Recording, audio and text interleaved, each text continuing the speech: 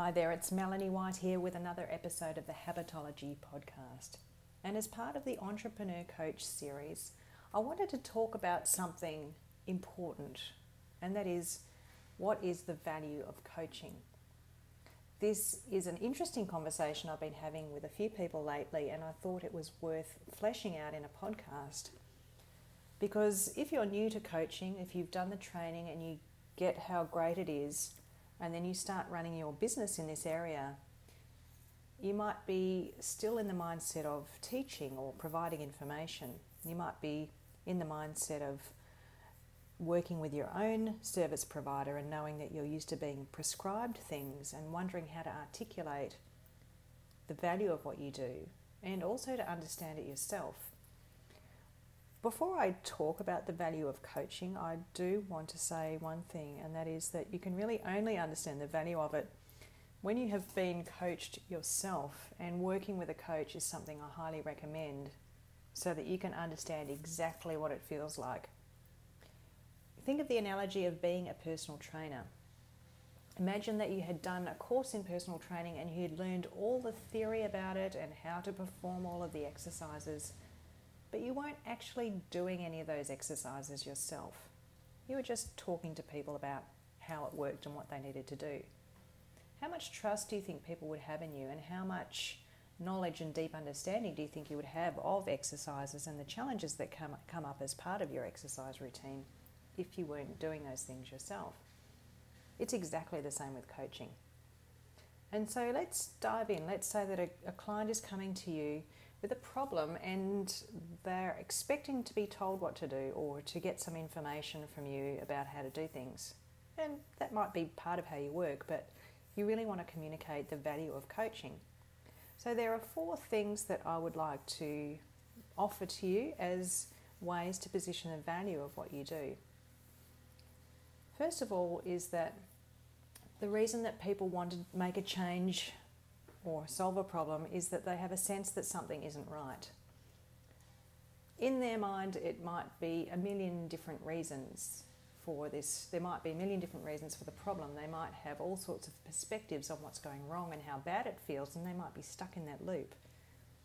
But the point is this: unless they do something about it, they're not going to have clarity on what the problem is or how to solve it. They're going to just be stuck in that loop.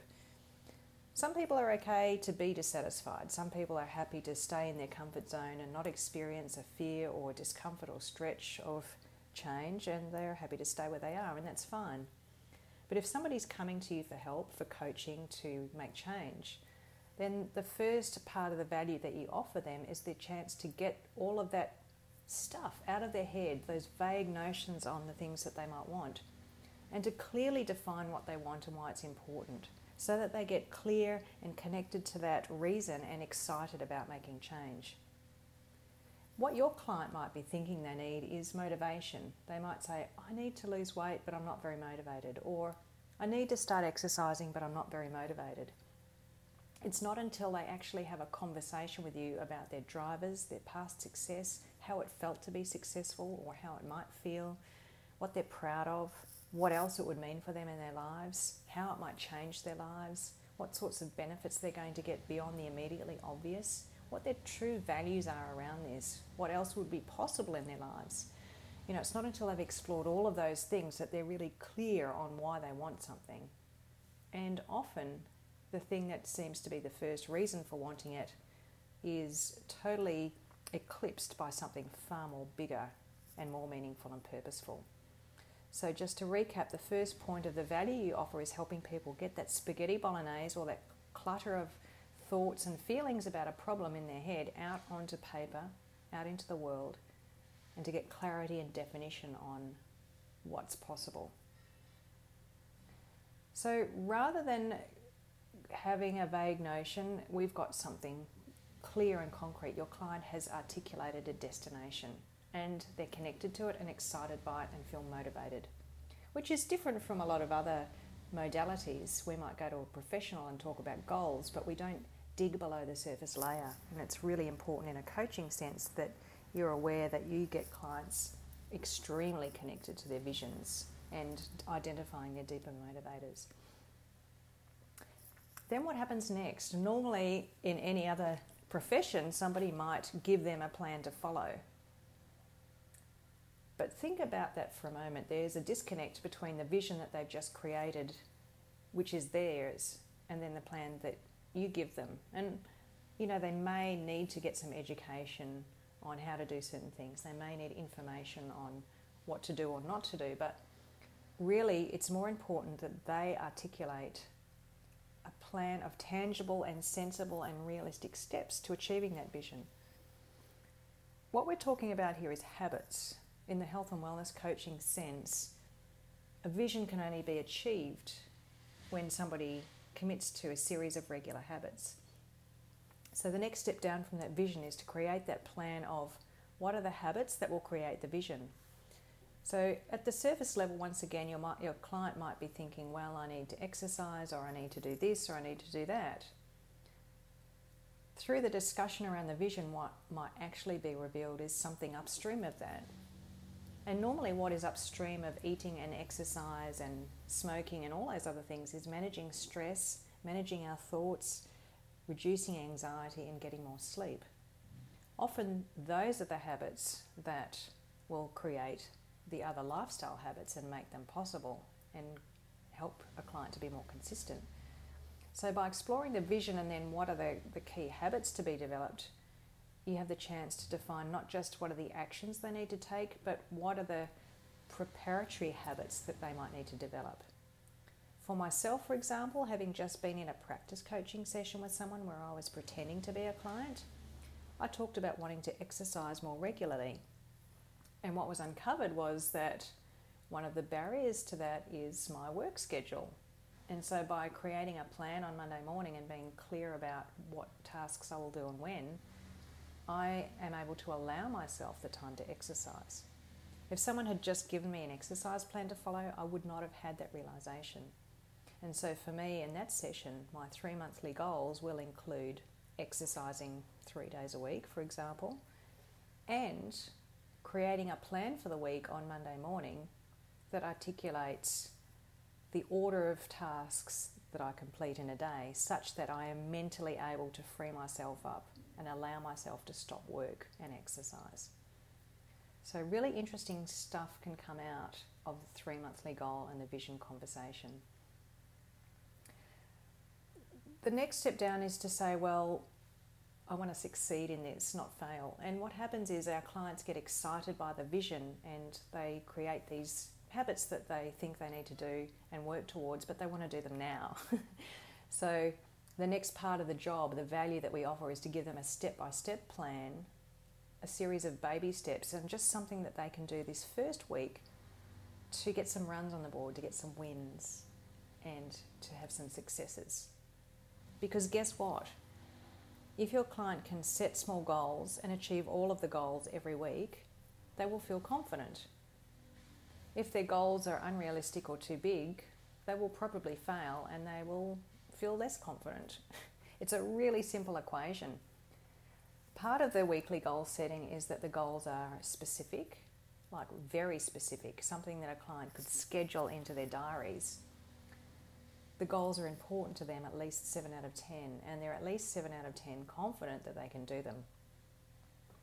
In health and wellness coaching, the third point of the value is we help them create foolproof goals that are action steps.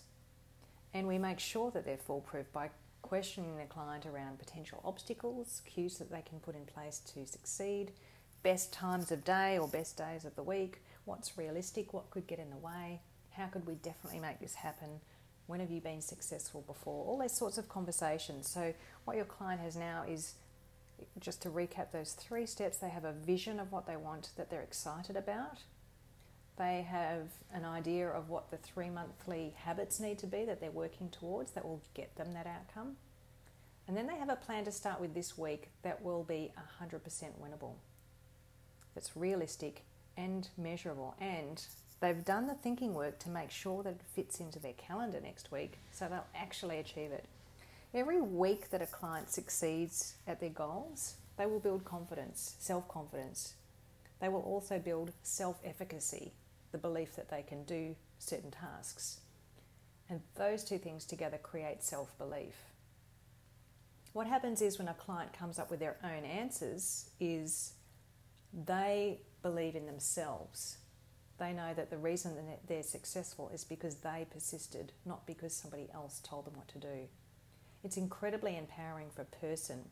And remember, you're not empowering that client, they're empowering themselves by learning to take responsibility. And this is where the fourth point comes in. This is not a normal way of working for most people. Most people are used to having big dreams, giving it a go, not quite doing it. Other priorities come in, they fall off the wagon, they fail, they feel bad about themselves, and they go away and lick their wounds until they build up some motivation or momentum to try again. And that's the cycle that most people are in. And this is something unique about coaching, and that is part of the value of what a coach offers. You're going to stick with that client as they start out, as they navigate the obstacles that could throw them off track from committing to these small weekly goals. Maybe the goals seem small in the context of everything else in their lives.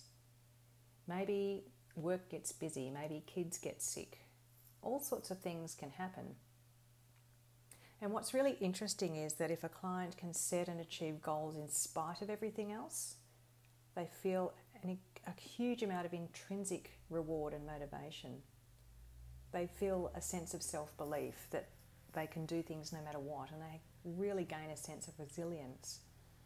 So your job through the process is to help those clients navigate the obstacles, overcome their hurdles, to monitor and measure the changes so that they're actually recognising their achievements and success at the small level and seeing the impact that's having on a bigger level in their lives overall. I encourage you to think about the value of coaching from your perspective and from the client's perspective. Remember that they're going to get that clear destination, create a foolproof plan to get there at the big level, define the clear steps to take at a small level, and get your support and accountability to experiment with different methods to find out what best suits them in their lifestyle. It's a really positive way to move forward.